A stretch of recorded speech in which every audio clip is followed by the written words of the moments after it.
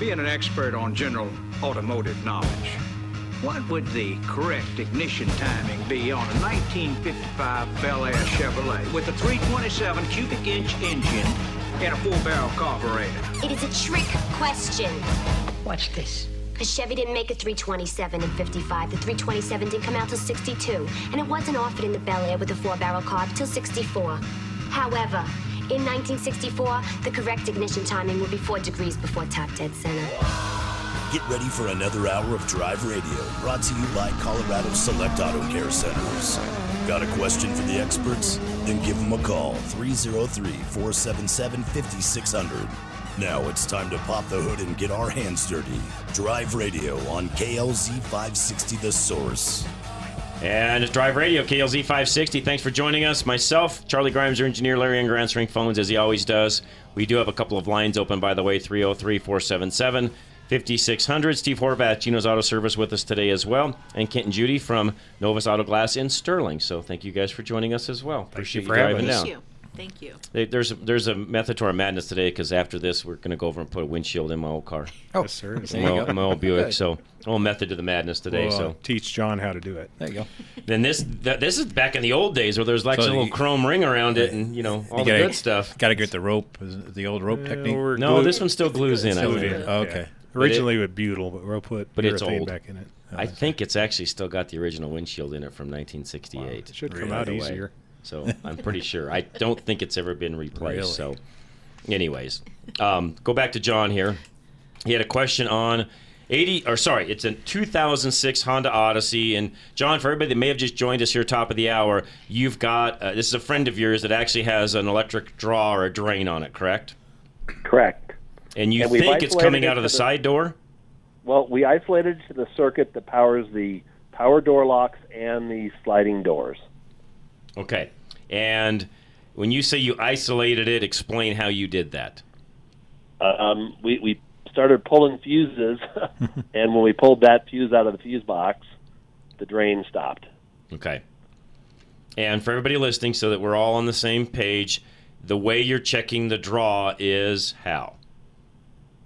I have a voltmeter, and we just put it in line to measure the current draw on the battery. Okay. And the way for everybody listening, the way you do that is you remove either the positive or negative cable, doesn't make any difference which one, and you put the device between the cable that is off of the battery and the battery terminal. Yeah, we did it on the negative side, and we thought that was the right side to do it. It doesn't matter. It doesn't matter either way. So as long as you're doing it that way, which I just want to go over this so everybody listening could hear. And then what you do is you then go through each circuit as John did to determine which one, when you basically disconnect that circuit, okay, great, now what causes the draw to go away. So the next step, John, for you would be to put that fuse back in, keep everything up, keep everything on the vehicle exactly the way it is right now so you can see the draw. Put the fuse back in, and then that's going to have, since it's a door lock, it's going to have a door lock relay and probably a relay to the sliding door as well. I would pull one of those first and see if the draw changes. Oh, okay. I didn't see that, but I'll look again. So there should be a separate relay for each circuit? There's going to for sure be a door lock relay, and I would bet my life there's a relay for that sliding door as well, because it's too heavy of a circuit to not have one. Those motors draw too much to just run through the fuse box by itself. So the fuse box is powering up a relay circuit that is then running that side door. There's no way you can run enough voltage, or enough amps through the fuse box itself to make those doors. It's just like a power window, same thing. You've got to have a relay. They can't run on their own. Okay, and that would typically be in the main fuse box as well? No, that one's probably under the hood or underneath the bonnet on that Odyssey. Okay. And that's where having a schematic really helps, because you can actually read the schematic and find out where's the relay located. It will be somewhere where the rest of the electric relays are. They'll very, very rarely, and in fact, I don't know that I've ever seen them stick a relay like in this case. There won't be a relay under a door panel back by the door. It's all going to be up in the engine compartment or inside the car itself someplace. Okay. So then I should be able to isolate it to either the door lock circuit or the door circuit. Correct. The sliding door circuit. Correct. Okay. And since that's all on one circuit, this is where it gets a little bit more challenging, because you can't just say, well, hey, we got a problem with the door locks or something along those lines. No, you know that you've got an issue with one of those two now, which one is it? Okay. My gut feeling is it's probably the door lock relay. I was going with a sliding door motor, but Really? that's okay. The reason I say that is because that one, even though it gets used a lot, it's a relay that's just running the sliding door itself back and forth. The locks, though, I mean, they get used, constantly, and Hondas aren't the greatest at that electric motor that works those, and it could be stuck half on trying to turn. That's what we're trying to find out. Could be, yes. And the only other thing is the voltmeter is okay. I use a test light. But you can tell the brightness of the test light. I like the test lights better. The only thing is you want an amp meter to kind of know how much. Because under a certain amount, I mean, you're going to have some... You got some milliamps no matter what. You could have 12-volt draw, Right. but very low amperage. The reason why I like the test lights, John, is typically if it doesn't light a test light, it's not enough issue to cause the battery to drain after... it won't drain it over several days. It might take several weeks, and it would drain down a lot of newer cars. That's why we use battery tenders on these late model cars to keep things up anyways. But the thing about a test light going in between is if it won't light a test light, it's not enough draw to draw the battery down. So how do you put the test light in? Just like your meter. Exact same way. I'll put it in series. Yep, Okay. same exact way. And if the test light lights up, there's enough draw to draw the battery down. And to Steve's point, you can kind of tell the dimming of that, the brightness, I should say, of the bulb as to how much draw is there. Okay. So then do I just have to try to, like you said, if I can get a hold of the schematic somehow, just try to find out where there's connectors and maybe just disconnect? By the way, you're most likely, if the owner's manual is still in the car, it will typically tell you where those relays are. Yeah. Okay. It is actually. I'll look at it. You usually you can typically find it there, or you'll find a relay panel. All these later model cars, and that one still is in this area considered late model. You'll have a actual panel someplace that has fuel pump relay, door window motor relay. Sometimes headlight. That one probably has headlight relays. Even you'll find a box that has, I don't know, anywhere from 6 to 10 relays in it or more.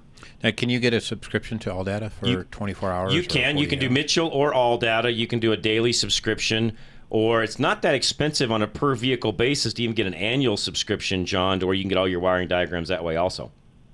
And I would use Mitchell over AllData personally. I like their wiring diagrams. The wiring diagrams in Mitchell is much better. It's the only thing I use Mitchell for. Yeah. But AllData is getting better at it. You can also, as a homeowner, believe it or not, or a vehicle owner, you can actually even still get a subscription to the actual Honda factory repair manual as well. I don't know what that costs, but usually it's a 3-day subscription. And that's that NASTF thing. Yes. The only thing is, they're not written... They're not easy to read. Yeah, it's like stereo instructions. That's right. Where not easy to read. Mitchell and AllData has made it a little bit better. More for us user friendly. Yeah. Yes. Okay, so if we isolate it to one circuit or the other, so I heard on the doors it could be a motor. Mm-hmm. Could be. And what would be on the way. door locks? Could be a motor on the door locks as well. That's what I meant by the motor on the door lock. Yeah, you've got, 5 on that vehicle? Yeah, you got a rear. You got rear, too. That's right. So 1, 2, 3, 4, 5. So if I pull door panels, I should be able to see those? Yes, the motors will be inside the doors on those. All the doors, it's inside. Okay. All right, so if I have to, I can just maybe stop. Yeah, and then that's where it gets a little more difficult, because now you have 5. You'll have to literally, at that point, if it ends up being in that circuit, you'll have to go check each one. And hopefully it's... I always start on the driver's side because it's the one that gets used the most typically, so start on the driver's side and then roll around. Okay, anything about, could the relays cause a problem like this? Yes. Yeah, the relay itself can be an issue. And that's always a good thing to do, is if you've got... The relays typically are the same, so if you've got a known good relay, just swap it back and forth from another circuit and see what it does. Like the horn relay may be exactly. the same. They're the same. There's not going to be any issues doing that. Okay. All right, so I just need a little... So if you swap relays and the draw goes away, well, now you know it's in the relay. Right, and then just replace it. And a relay can get stuck on and cause a draw as well. Especially the old ones, they had contacts, so points. Yeah, they have like points. Yeah, think of it that way. The old relays are they're not a module. They're literally a contact point type relay, just like the points in a car used to be, John. And they'll stick. Right. They'll get hung up and stick together. Right, so it's got a coil that energizes That's right. mechanical relay. Exactly. You're exactly right. Okay. All right, well, I will start there then and kind of work my way down the line. All right. Sounds great. Hey, thank you, Thanks, guys. John. Appreciate it. And everybody listening, we went through a little bit more of that just because some of you, this is actually, believe it or not, one of the most common questions that I usually get either texted or emailed on is, hey, I have a battery draw. No one knows how to fix it. My shop can't handle it. What do I need to do to try to isolate this even for the shop? And this, unfortunately, and Steve knows this, so does Kent, unfortunately, we've got a lot of younger technicians that have, either come out of school or done whatever, and they've gotten into the industry. And what I've learned over the years with technicians is they either understand electrical or they don't. Yeah. There's no in-between on technicians. It's just something they either fully understand or they look at it like a monkey reading a road map when they look at a wiring diagram. It's one or the other. And I'm not knocking technicians, because this same person I'm talking about could probably fix everything else on the car known to man. But when it comes to doing some of what we just talked about, some technicians just, their mind, they just, for some reason, can't wrap their mind around how electrons flow up and down a wire. And I'm not being critical. It's just a fact, right, Steve? Yeah, no, it's also your attitude, approaching into it. Because I always looked at like detective story. I mean, it's kind of you're researching, you're figuring it out. It's fascinating. One thing that's always helped me, and maybe this will help some folks that are listening, I've always looked at electrical just like a plumber does water, because electrons flowing down a wire is no different than water flowing down a pipe. Where is the water flowing? Where does it stop? Where is it diverted? It's essentially what you're doing with electrons. It's the same as water in a pipe. You're just using electrons in a wire versus water in a pipe. It's the same theory as to what's going on. It's just done differently, and the battery is the water source. Okay. That's how I've always looked at electrical issues. Is it's much like plumbing, which, frankly, plumbing's not that difficult either. It's mapped out, and it goes certain places, and there's valves and things that control it, and it's much the same when it comes to electricity. Those valves, though, in this case, are relays and things along those lines that are controlling that flow. It's much the same way as it is with plumbing. Personally, that's how I've always looked at it. And your sewage pipe basically goes back to your battery.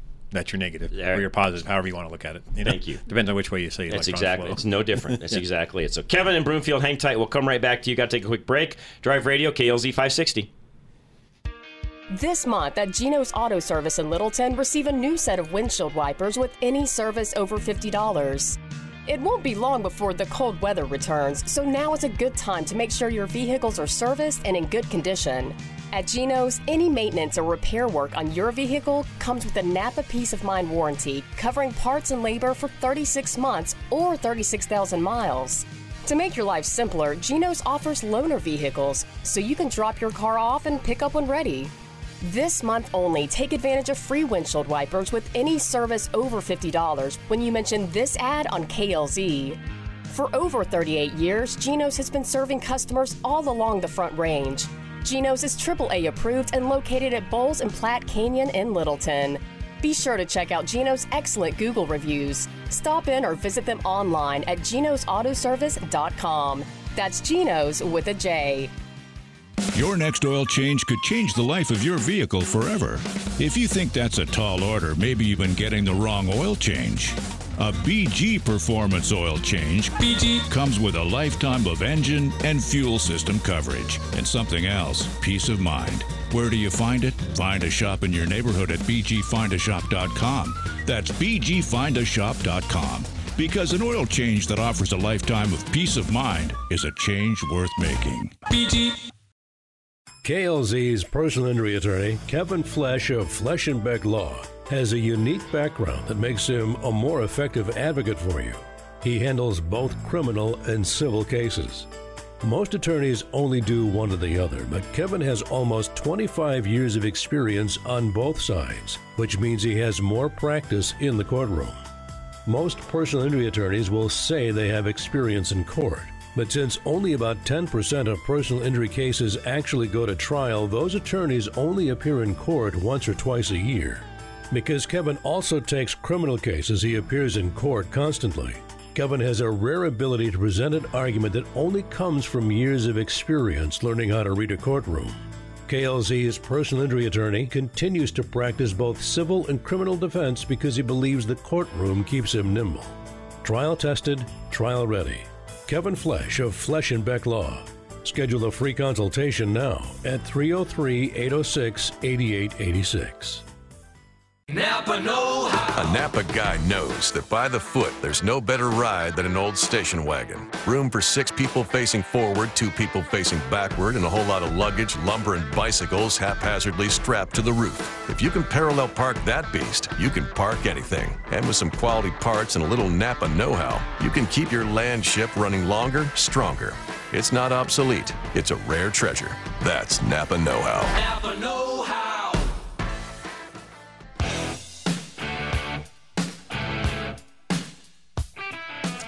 All right, Drive Radio, KLZ 560. Thanks for joining us today. One line open, 303-477-5600. Text line, 307-200-8222. Kevin in Broomfield, you're next. Thank you. How you doing, John? Good, sir. Thanks for calling, Kevin. Thanks. My daughter has a 1998 Jeep Grand Cherokee. Okay. And it seemed to be running just fine. She parked the vehicle and then went to restart it, and she's not getting anything across the ignition system. No instrument panel, no cranking, no start, no accessory. And apparently she checked the 40-amp ignition fuse, and that was blown, so she put in a new one and still has nothing out of it. And I know the battery's charged, so kind of wondering about that one, John. Go ahead, Steve. No, that's, to blow that 40-amp fuse, something's really... Yeah, there's a heavy short somewhere. Something bad. Yeah, like a wire's touching. Right. Like a power wire going down the starter or something, right. To blow that big of a fuse. That's what I thought, too. And yet the vehicle seemed to run just fine up to that point. So I'm not sure exactly what's going on with it at this point. And you said that's the straight six, or? Yes, it is. So it's a 4-liter. Yeah, that's pretty easy to see those wires, too. It is. There's not a that lot. One's really easy. Mm-hmm. You could probably take a peek down and look down that left side as you're looking at the engine to see. Yeah, passenger side. See if it's touching anywhere there. That's the only way that 40 amps blowing is there's a direct short, as you know. Right, that's what I was thinking. Yeah, it has to be direct short someplace. Something it's touching. I know the cabling wasn't the greatest. They get kind of yucky on those. No, in fact, one of the secrets on those, Kevin, is if the ends of the battery cable even get bad, you just put a whole cable on it all the way down to the starter. We got the point in the shops even back in those years where you never would fix the end. You just put a whole cable on it for that reason. And I suppose running over to the alternator and just checking that wire, that main wire that comes off of there. Make sure it's not touching anything. Yeah. Right. Sometimes that insulation on the back of the alternator can get bad or melted, or something happens there too, and then it'll touch, and that could cause it also. Right, a direct short like Correct. that. Yeah. Somewhere it's a direct short, or it wouldn't have blown it. Yeah, and when it blows it right away. Yeah, there's something. Yeah, it's a hardcore short. Yeah, that's what I was thinking. The plus side is those are usually pretty easy to find. Okay. It's touching somewhere. Yeah. Or the other, I guess the other option too is we were talking about starters. Did a starter possibly lock up internally? But that's pretty rare. That's the solenoid on that would cause that. Mm-hmm. Right. Yeah, that's kind of what I was thinking too. Must be and the way you know that one is if you put the 40 amp in and turn the key on, if it stays like that and it doesn't blow, then it's most likely going to be in that starter circuit. If it blows the minute you put the fuse back in, Kevin, there's a direct short someplace in the system without the starter even being engaged. Is my point. Right. Mm-hmm. Yeah, and that's the weird part, John. That as soon as you turn the key, you get nothing. There's literally no response. Even with the fuse in. Yes. Then that's probably what's going on. We've got a short somewhere. Even most likely, I'm trying to do this by memory. I believe that the battery feeds that down to the starter and then back up into the rest of the system, if I'm not mistaken. Don't quote me on that because it's been years since I put a harness in one of those. Okay. Yeah. No, I couldn't figure that one out. I thought, I don't think a bad ignition switch would. Not usually.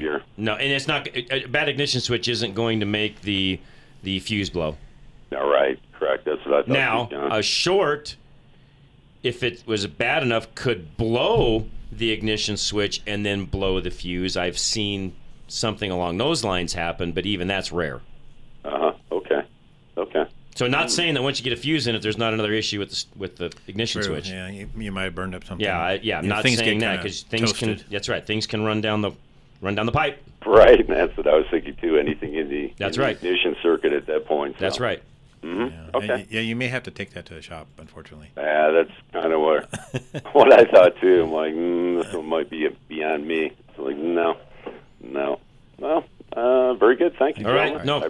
Thank you, Kevin. Appreciate it very much. Dave and Parker's next with a break question. Lines open, by the way, 303-477-5600. Dave, you're next. Yeah, John, I'm getting ready to put pads and rotors in my wife's Honda Accord.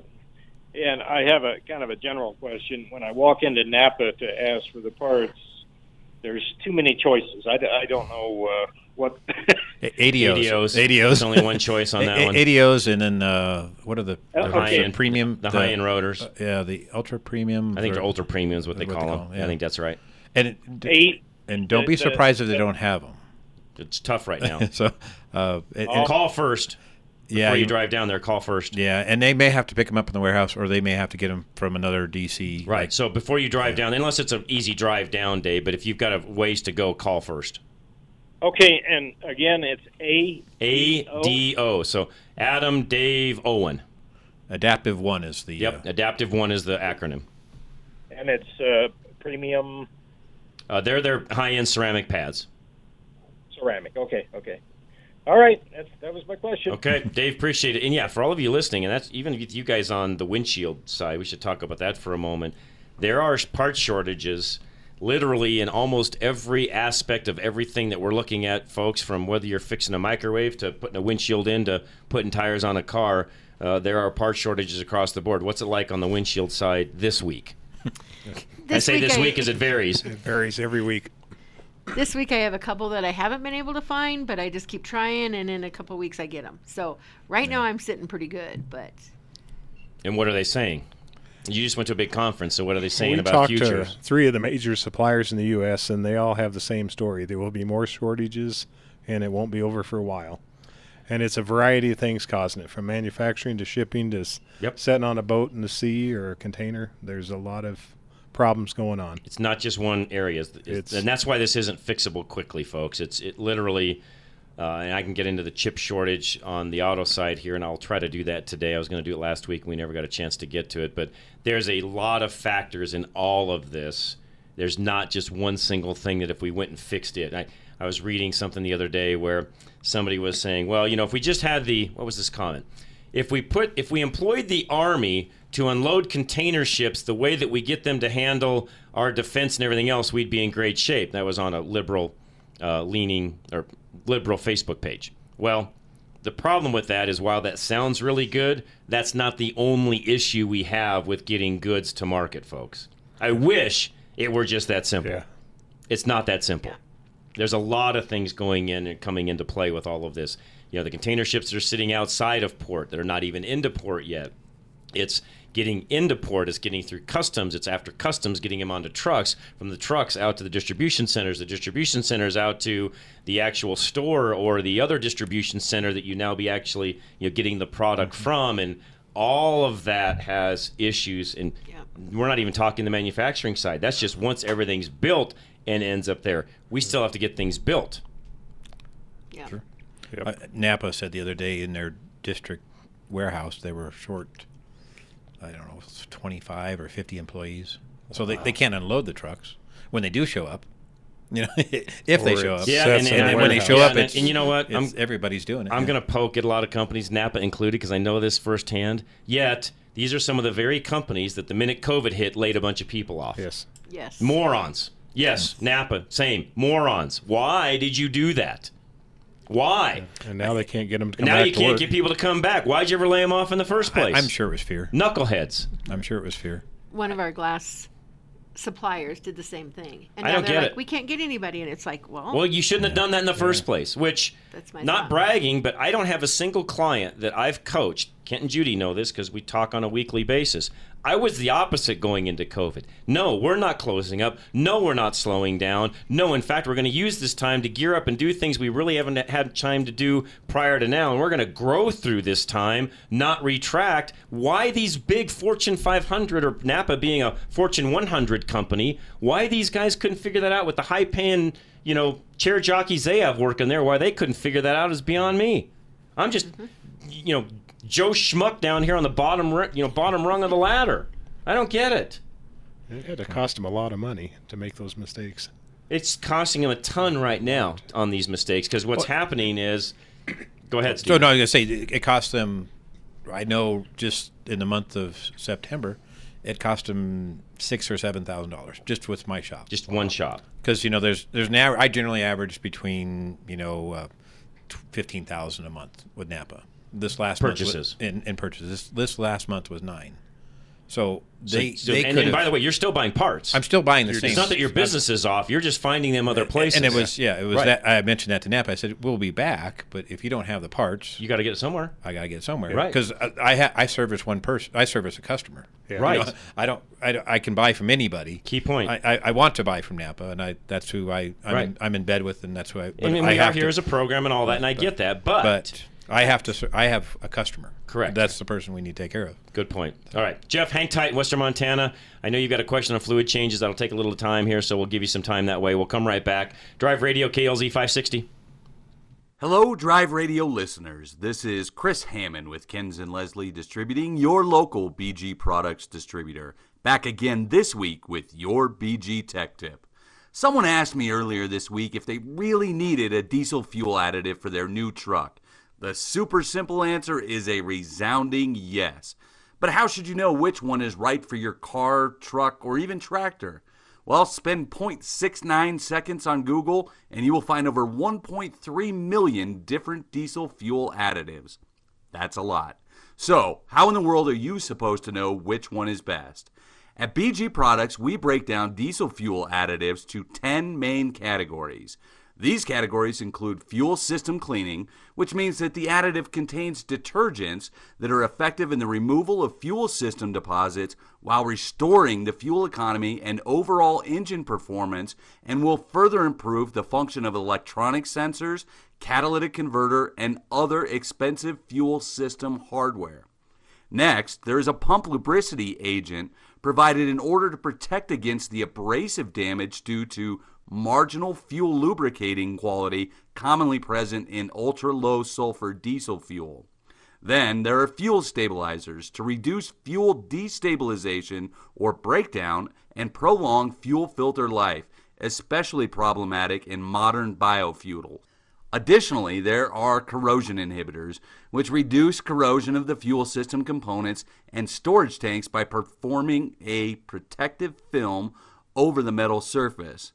Next, you need to look for a flow improver or a pour depressant, which will optimize fuel cold temperature performance and eliminate the need for expensive blends of number 1 and number 2 diesel fuel. Also, look for a cetane improver, which will improve the ease of cold starting and the overall fuel ignition quality. Some additives will include a de-icer, which will prevent entrained water from freezing. More advanced additives will include a high-pressure detergent to aid in preventing black fuel filter plugging and fuel injector deposits in high-pressure common rail systems. Lastly, some contain an emission system cleanup to help dissolve and remove hydrocarbon deposits, especially soot found in the DPF. Knowing all of this is difficult, even more problematic is very few diesel fuel products contain all of these elements. It is important to understand the diesel fuel additive that you select for your vehicle and ensure that it is the right product for the job. Thanks again, Drive Radio listeners. This is Chris Hammond with BG Products. We'll talk to you again next week. I heard about Novus Glass on John Rush's Rush to Reason radio show, and I know that John would not go with a company that he did not believe was a great company to work with. And so with him backing Novus Auto Glass, we felt confident that that was a good company. When I called them, I was looking for mobile service out to Elbert County, and they were very accommodating.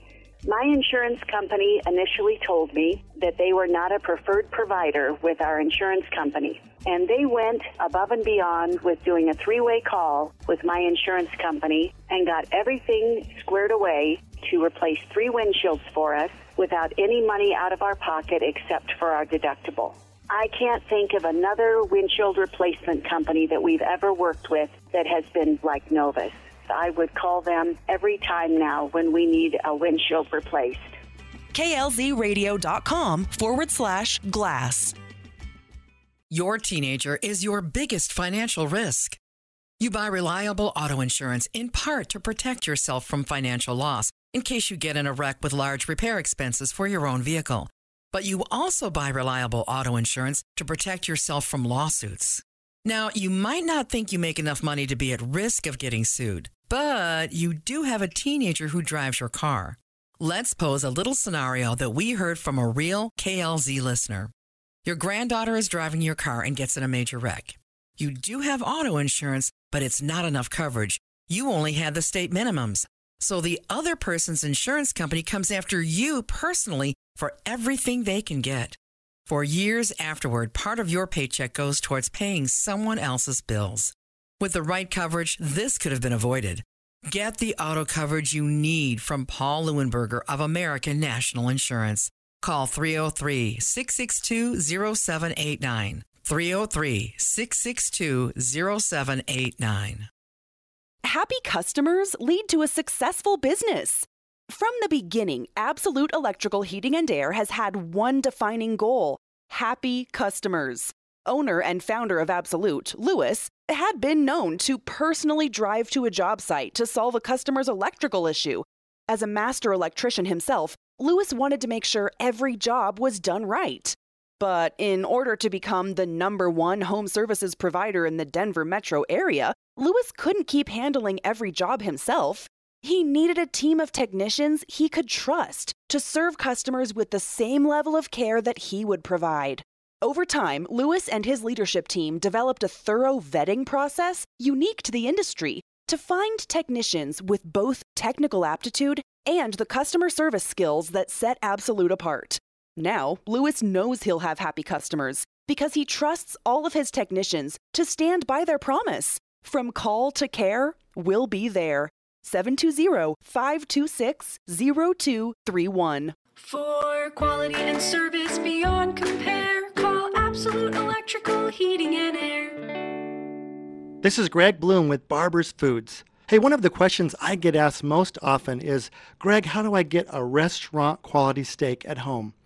Now, I do wish sincerely that each of you would buy your steaks from Barber's Foods at barbersfoods.com, as we do sell some great quality Colorado-raised Angus steaks. But if you're going to shop at a retail store, to start with, never buy your steaks from the full-service meat counter, because for a steak to be worth eating, it needs to be wet-aged or dry-aged for at least 14 to 21 days, just like they do at a restaurant. Now, steaks cut and displayed in a full-service meat case, they're not aged. And that's because retailers need shelf life. So they've been removed from their vacuum-sealed package and put out there for display. To know how to find a great restaurant-quality steak anywhere you go at any retail store, go to barbersfoods.com and click on the Videos tab to see a short video I made for you of what to look for when you buy steaks. Again, it's barbersfoods.com.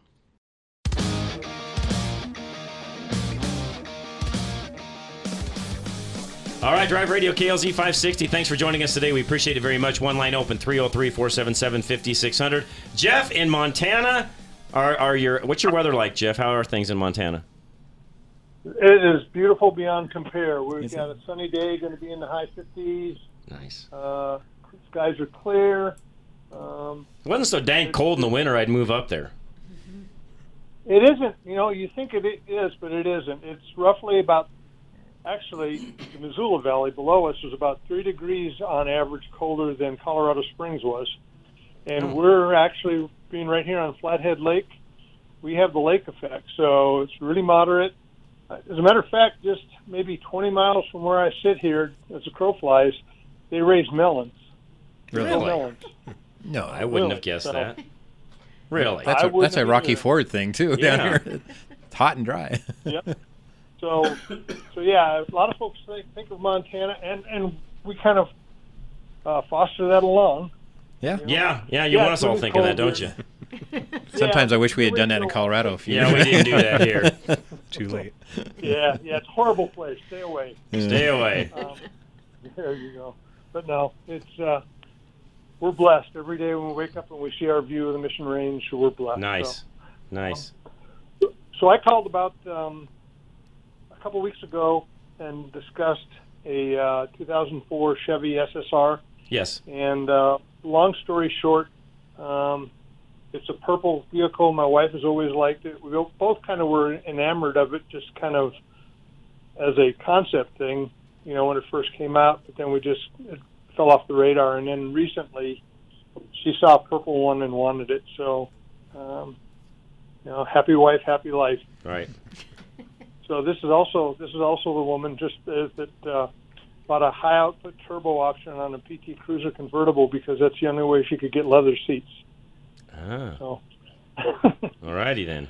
So, yeah. So it's not a bad trade-off, though. No, it's not.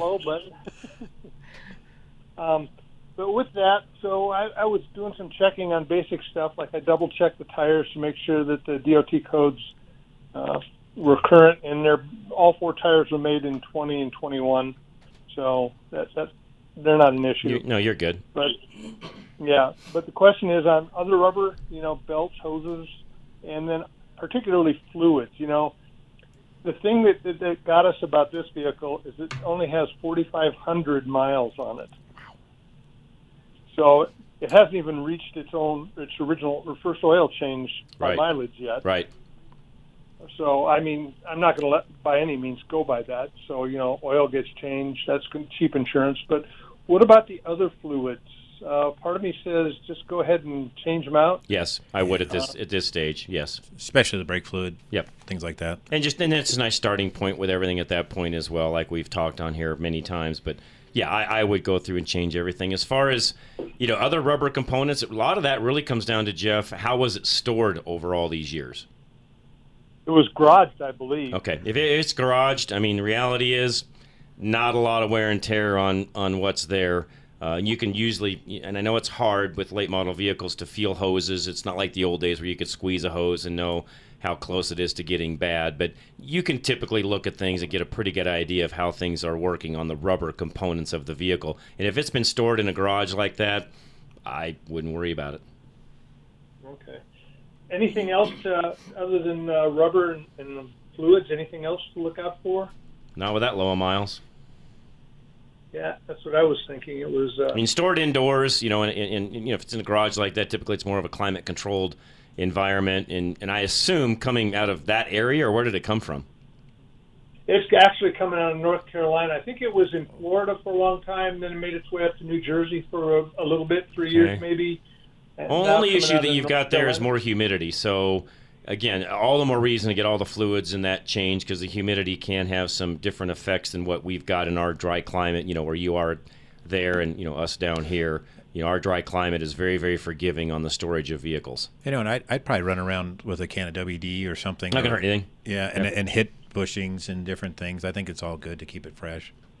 And, make sure you're not getting the squeaks and stuff. But what they're known for. The one plus side you have with that humidity is you typically don't have some of the dry out of some of the interior components and stuff that we get, down in our area. So that is a plus. But as far as rubber and all that goes, it's the same no matter whether it's back there or here. Okay. Well, I do appreciate that. And you were talking about using water as an analogy for electricity.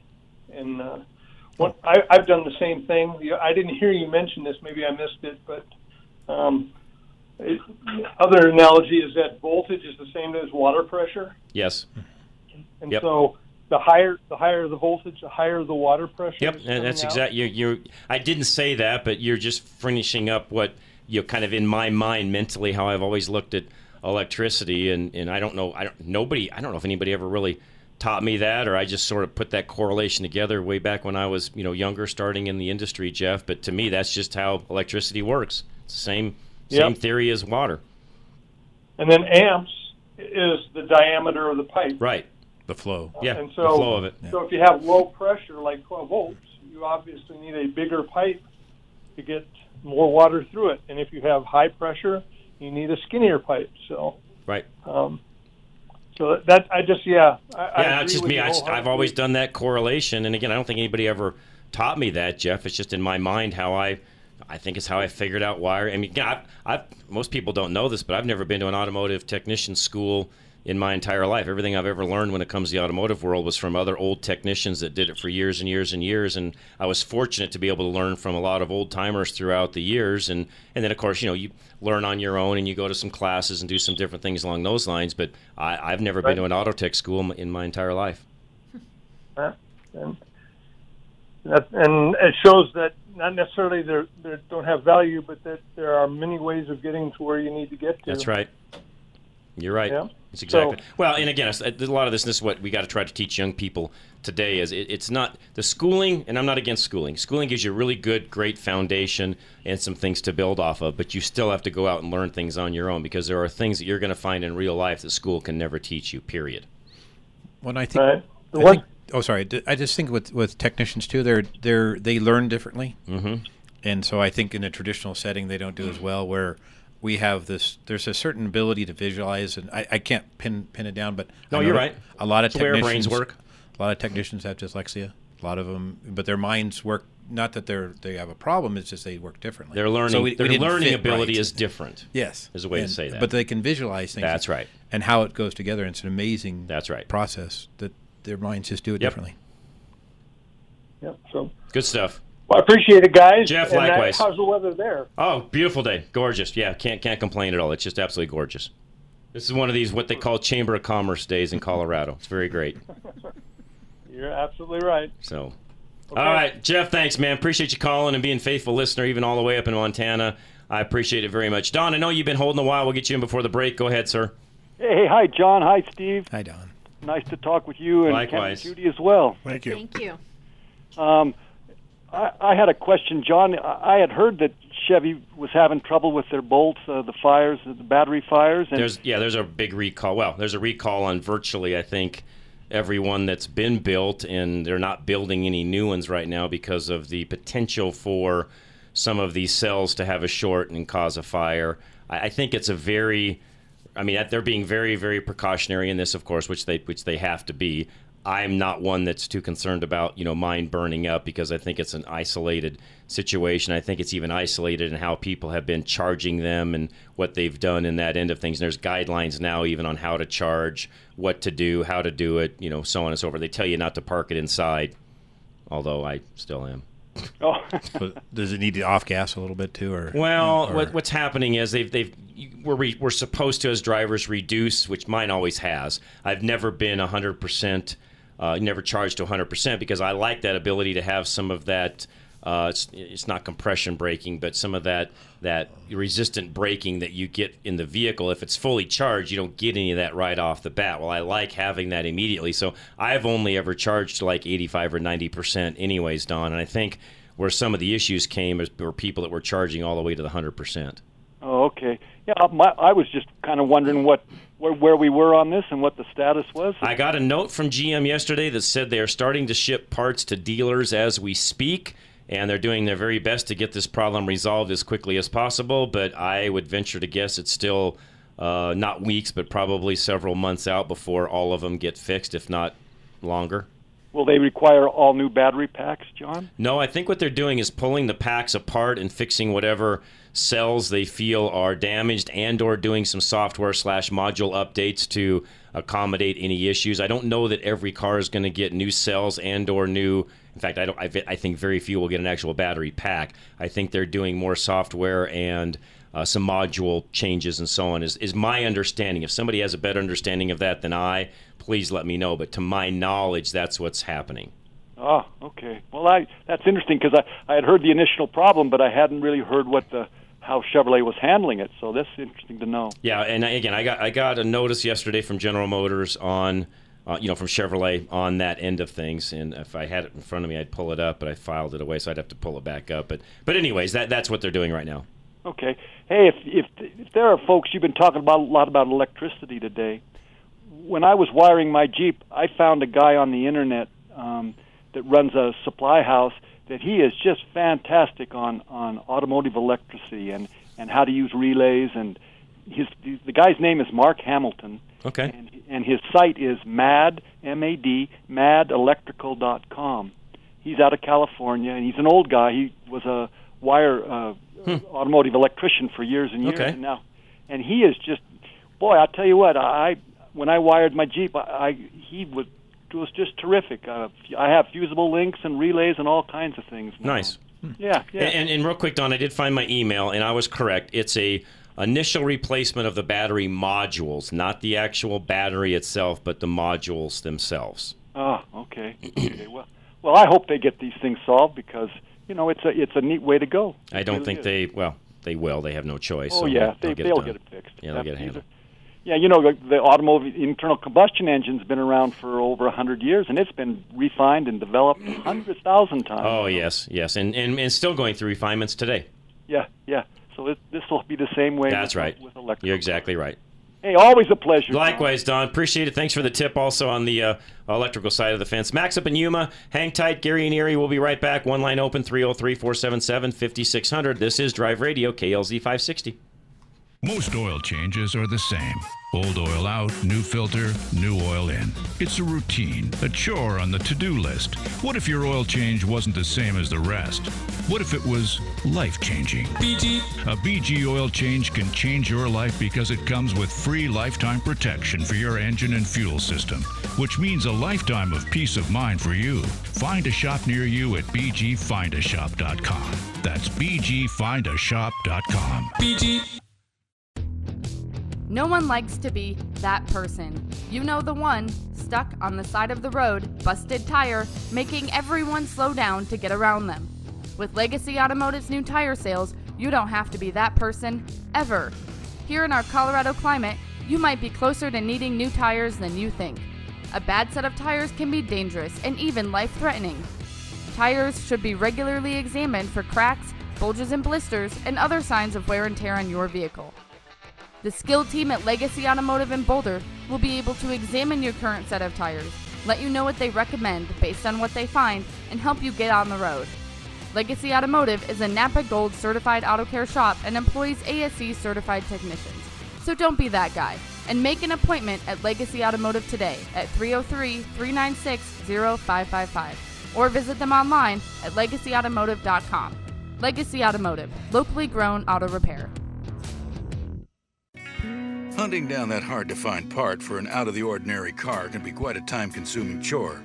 Unless, of course, you just go around the corner to your local Napa Auto Parts store, where we have over 310,000 parts, all of them made to fit and perform just like the original. Yeah, there are people who say it's the journey and not the destination, but those people have never tried to find an alternator for an 82 Fiat on a Saturday. Go to NapaOnline.com for the location nearest you. Napa, get the good stuff.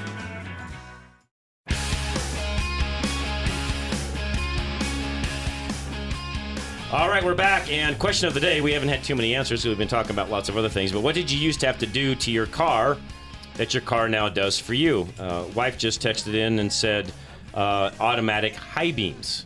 Oh, yes. Something else that's automatic on a lot of cars today. Now, that was around even back in the old days, but not as effective and as nice as they are today. Yeah. The ones today really work. The old ones were they were a little sketchy at times, but the ones today work really, really well. Yep. I mean, they know if there's taillights in front of you and know whether or not to turn the high beams on or off. So they've come a long way. So Gary up in Erie, what's going on, sir?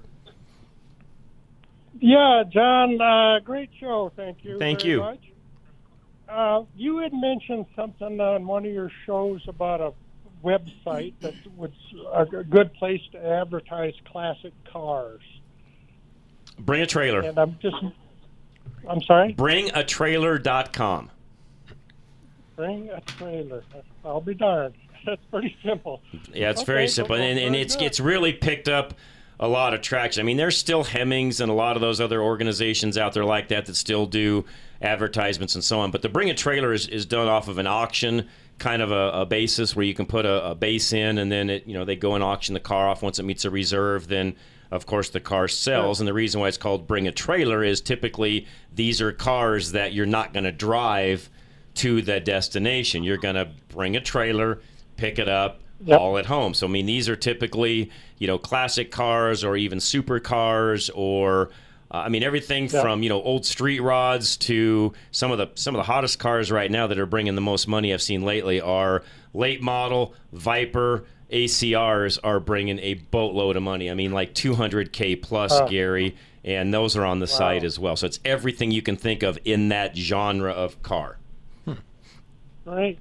All right. Well, that's all I needed to know. There you go, Eric. Appreciate it very much, Gary. So bringatrailer.com. I should see if I can get a representative on at some point. And I don't know who started it or how or why or whatever, but it's a great site, and they've got a lot of different vehicles that are on it as well. So, Max up in Yuma, what's going on? Good morning, John. Good morning. Just wanted to tell you some things my car does for me that I don't miss at all anymore. Let's hear. Well, do you remember Armstrong windows? Oh, I sure do. Still have one of those. I have a couple of those, actually. The older I get, the less Armstrong I get. You and me both. I don't miss that a bit. Also, 440 air conditioning. 440 air conditioning, yeah. So does everybody understand what that is? Oh, yeah, yes. Four windows down, you get it? Yeah, I understand. Yeah, 4 windows down, 40 miles an hour. That's right. Your AC. And that's it. With my Avalon, I punch up the temperature I want on the climate control. And well, you know what? away I Hey, go. speaking of Max, you just mentioned something else that your car does now. We used to have to set the temperature with the little slides, and you'd have to get kind of halfway, and you'd guess to see about where you'd want to be. Yours, you say you want it 70 degrees, and it's 70 degrees. Yeah, I found that slide business very irritating because I could never get exactly They're never what I right, wanted. exactly. If you have time, John, I'd like to tell you a little story about how I met Kent and Judy. No, go. We have 3 minutes. Go for it.